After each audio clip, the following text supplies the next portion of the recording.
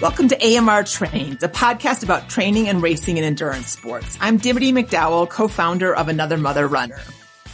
And I'm Sarah Wassner-Flynn, your co-host Dimity.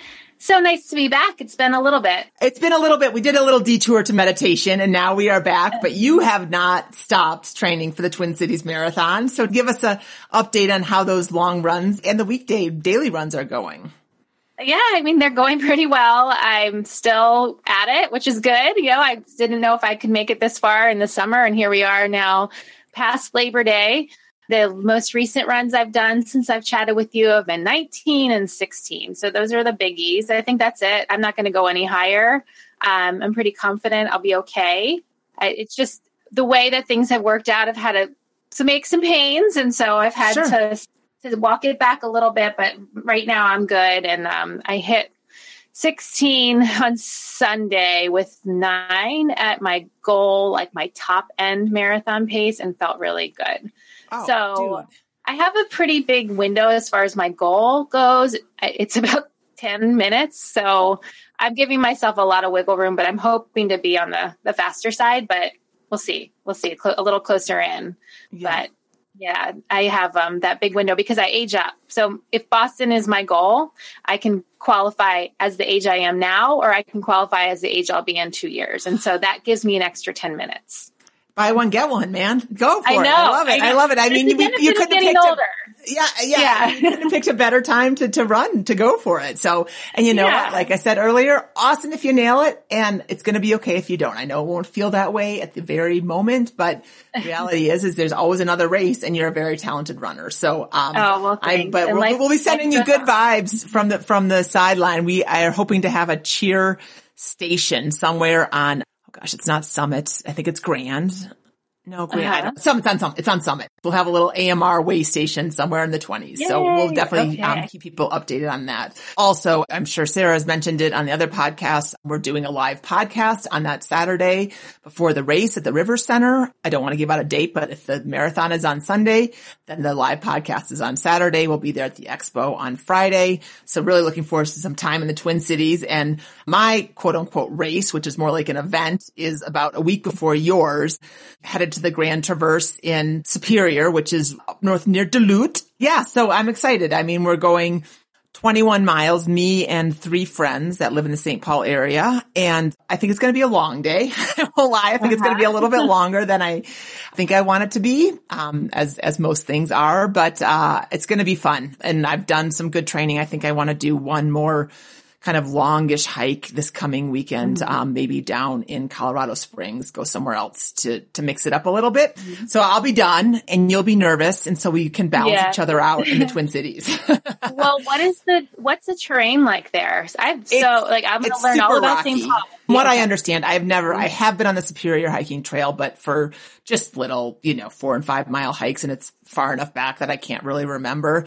I just know that it's definitely technical. I know people that have done races on them where they were trail runs, they were doing a marathon or a half marathon or whatever. And, a lot of it turned out to be more efficient to hike. Right. Because, either because you were going to slip and maybe, hurt something, or it's just, you just can't quite get a rhythm going. So so we'll see. Whatever it is, it's going to be great. Yeah. We're going to not talk about running or hiking today, a little bit hiking, but not running, except for transitioning out of running. We are going to actually have a great guest about walking. So while this is Another Mother Runner, we know that there are many women out there, including many of our listeners and even myself, who may identify as mother walkers or hikers, which is why we wanted to focus an entire episode on walking workouts. And no, walking workouts is not an oxymoron. You can indeed boost your health and fitness by walking. Even though it's routinely underrated, walking is linked to weight loss, lower blood pressure and cholesterol, better memory, and reducing risk for heart disease, diabetes, cancer, and more. And actually, Dimity, walking is kind of having a moment right now.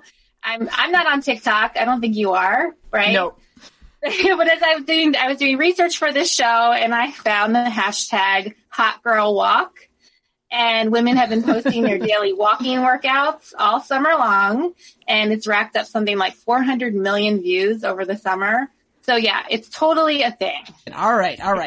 But we're not going to just talk about hot girl walking or casual strolls around your block. While any walk is obviously good for you, your mind, your body, your spirit, you're going to gain the biggest fitness boost when you're really hot-footing out there at a moderate to intense but sustainable pace.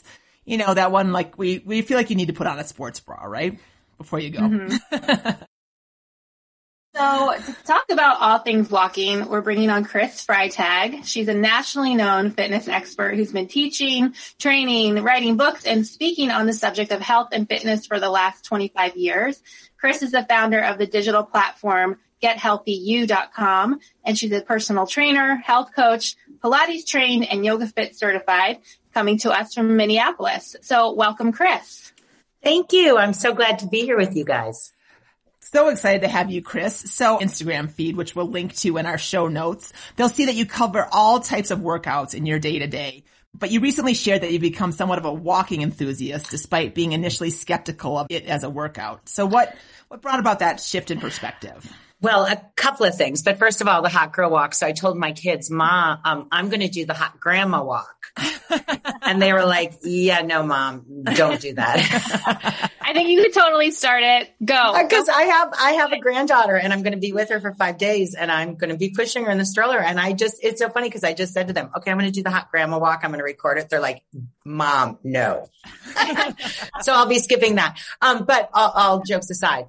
I am a person who was a runner. I identified as a runner. I started running in my middle school years.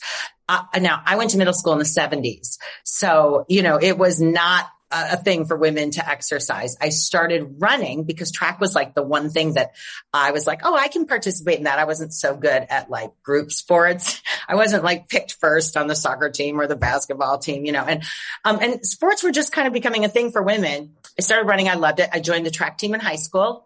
Loved it. I found, without knowing anything about the science, that there was something about the endorphins releasing and my mental and everything. So fast forward, I ran all through college. So running was the start of my fitness career. I was one of very few people I knew who exercised in the 80s in college. And I graduated from college and I became hooked on group fitness, which used to be called dance aerobics. I remember it well. Yeah, right. And so, long story short, I became certified in aerobics. It just became my mode. I still was a runner, but I just loved the idea of group fitness. And then strength training became a thing for women kind of late 80s. And I really got into strength training, became a personal trainer. So then I went through this whole thing with, I have 3 kids and career and this and that. And running was still like my side thing. I loved running. But in my late 40s, I guess it was like my late 40s, I'm turning 57. I started having some back trouble and some hip trouble. And listen, I still teach group fitness and I teach crazy classes. I teach circuits and intervals, HIIT classes, boot camps, indoor, outdoor. I mean, I love the intensity. And I was not having any problems with my hip, my knee, my back, nothing from that. But when I would go running and it was the constant pounding, I was having some major back issues.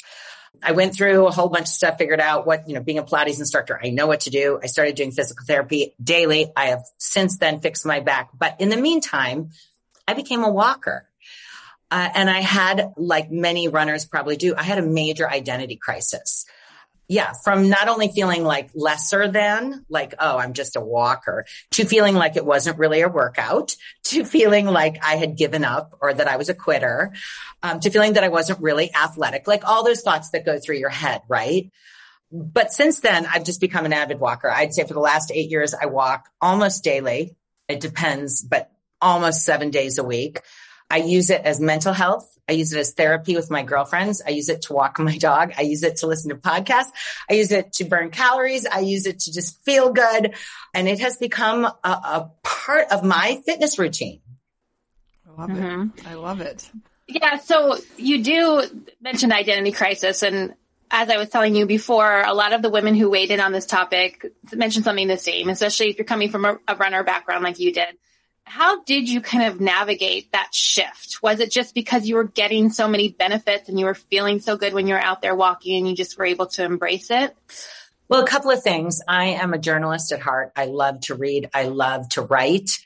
I love to research. I love education and science. And so when I started realizing that I was walking more, I wanted to know more about walking, like walking for fitness, walking for mental health, all that good stuff. And I started researching a lot of things. I started realizing, I don't know if you're aware of the Blue Zones. You probably are familiar with Dan Buettner. He's from the Twin Cities, where I'm from.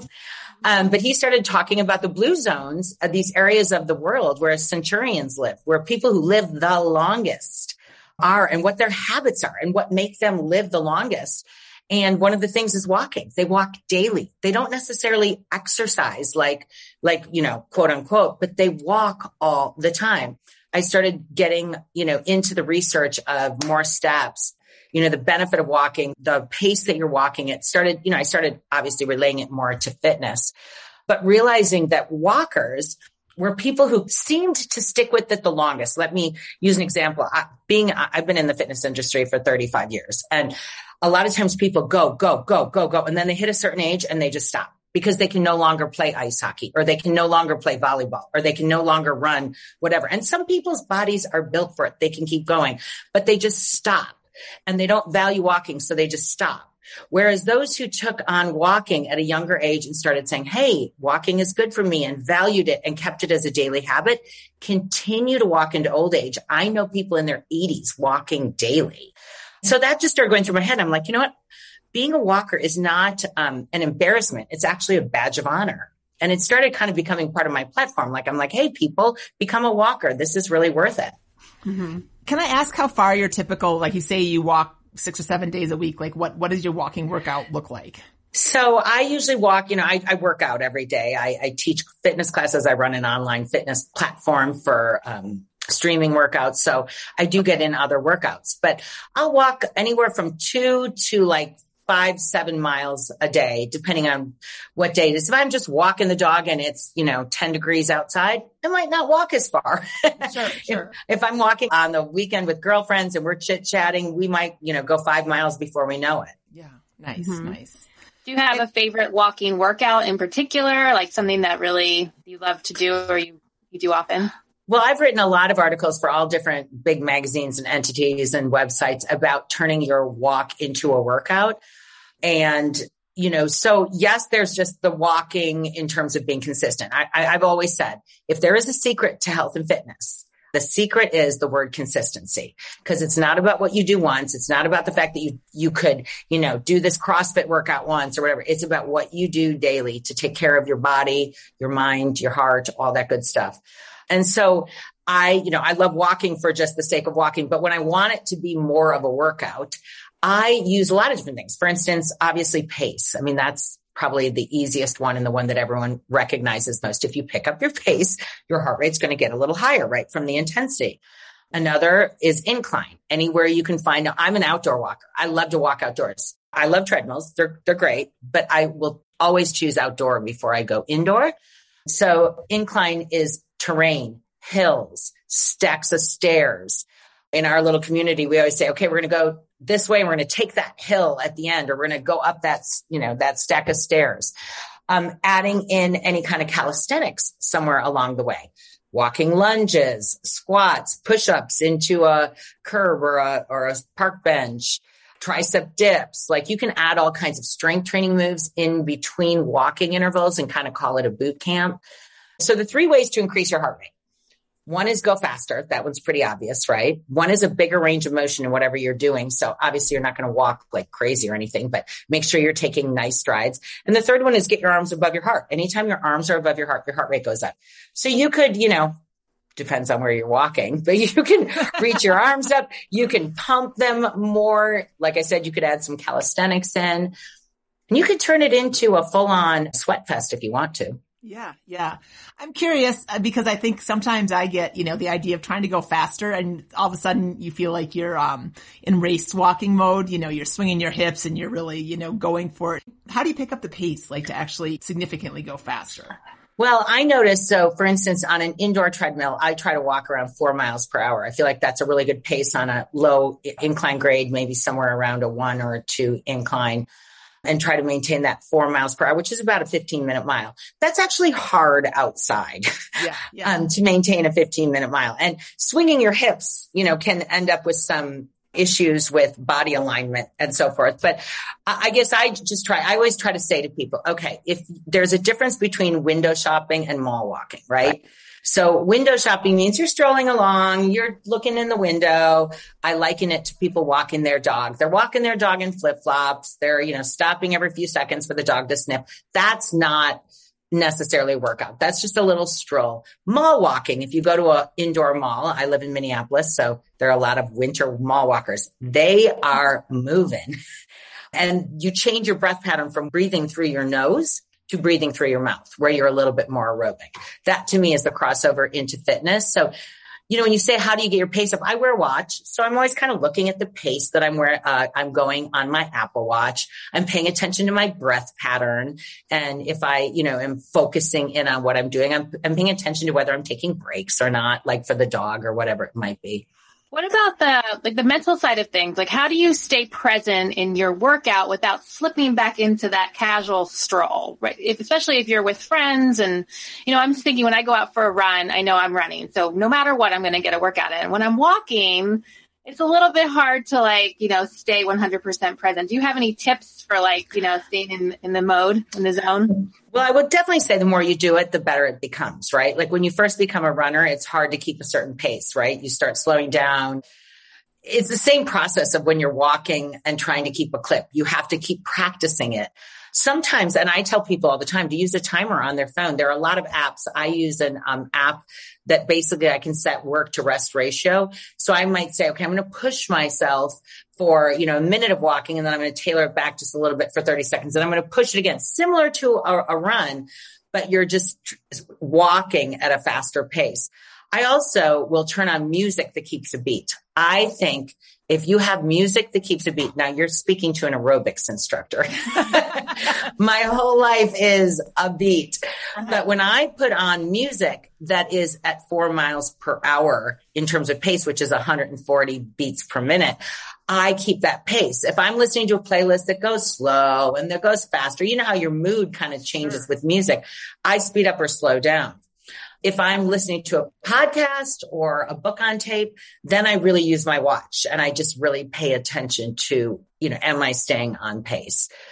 But it just takes practice. It's similar to running. You have to just, get your mind in the zone and practice it and be consistent and set goals for yourself and make sure you're meeting them. It can truly be not only a calorie burn, what people talk about, but running burns so many calories and with walking, you're not burning as many, but the mental side of it is as good as running. If you become if you really get into walking, the mental side is as good.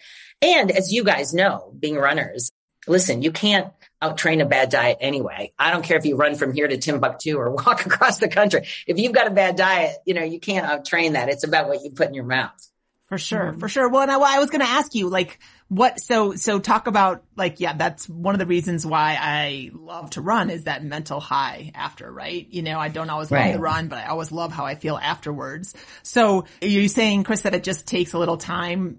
Once you get that routine, that consistency, and your body kind of comes to expect it, then do you get the same high or is it different? Or talk a little bit about that. It's a little different than a runner's high, but yes, you still can release endorphins and feel super accomplished.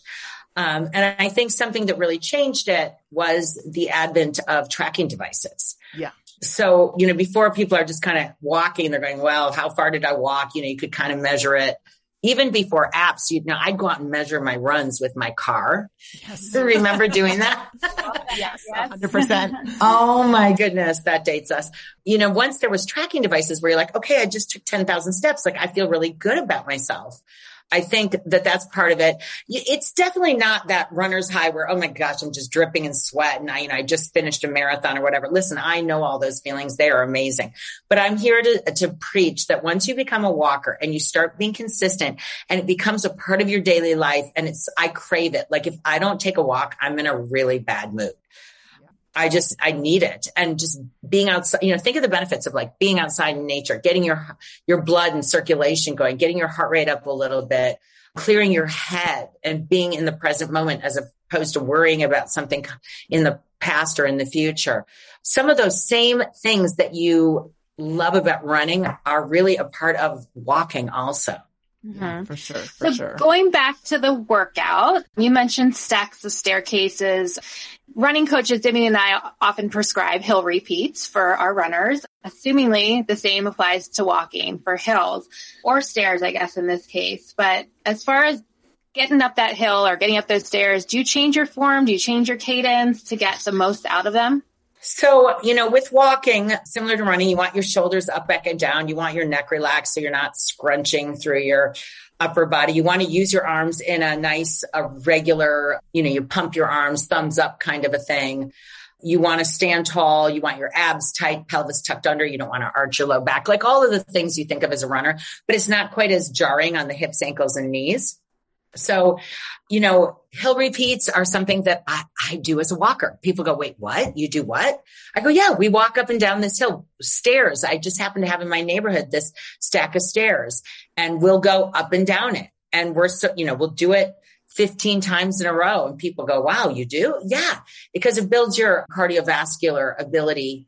But in terms of form, it's not, I don't know what to really say that.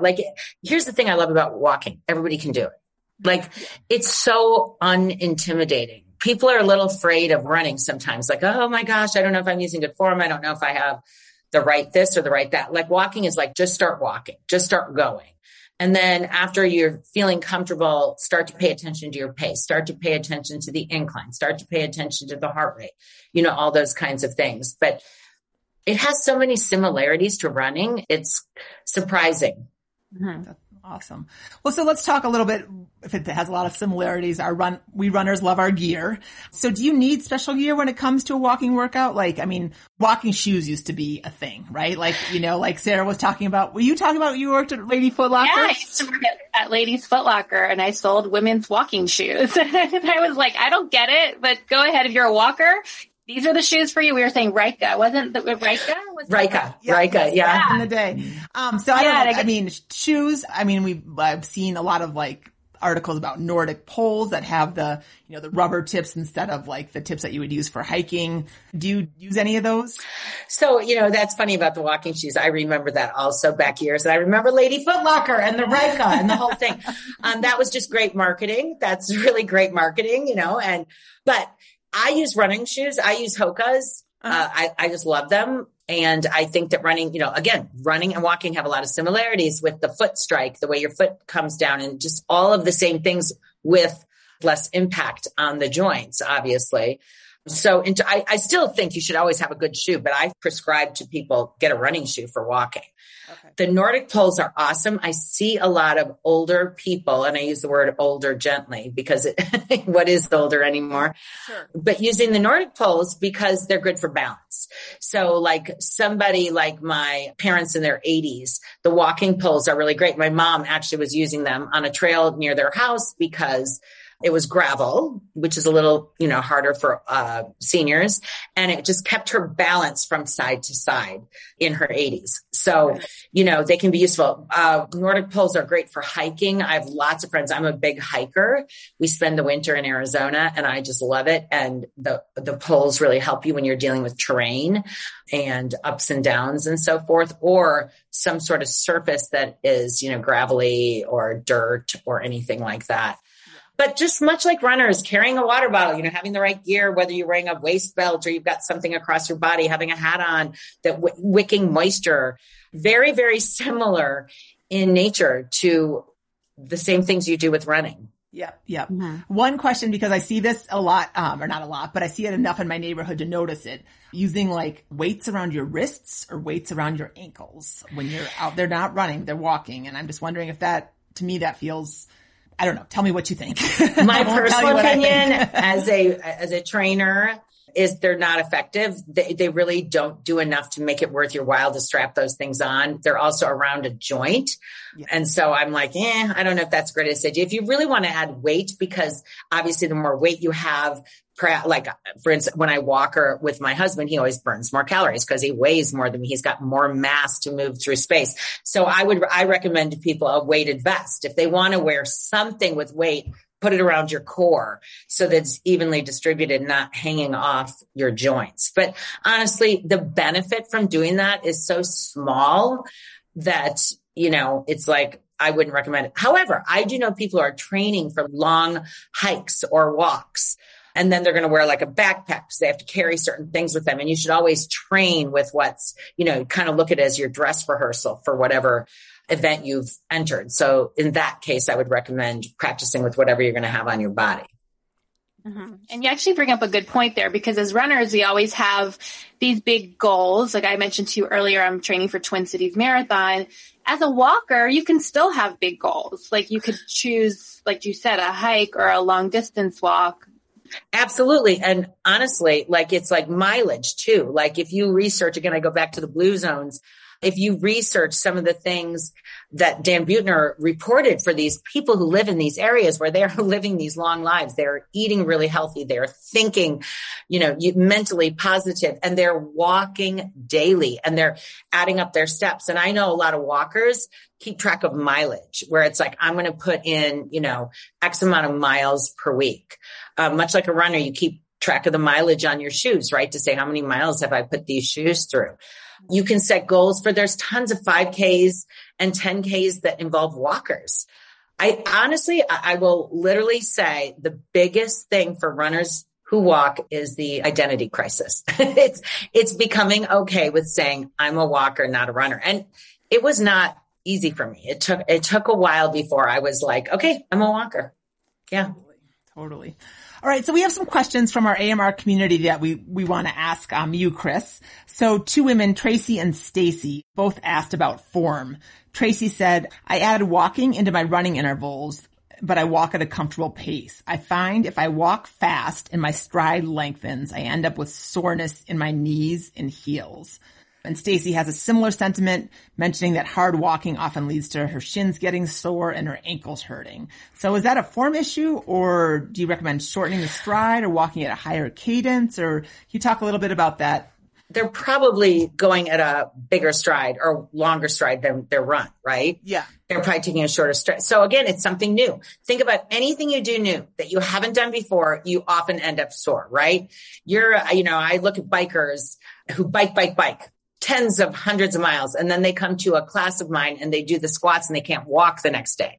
It's just because it's new and it's different. So your walking stride is going to be different than your running stride. So it's possible that you're going to feel some soreness or, aches and pains from it.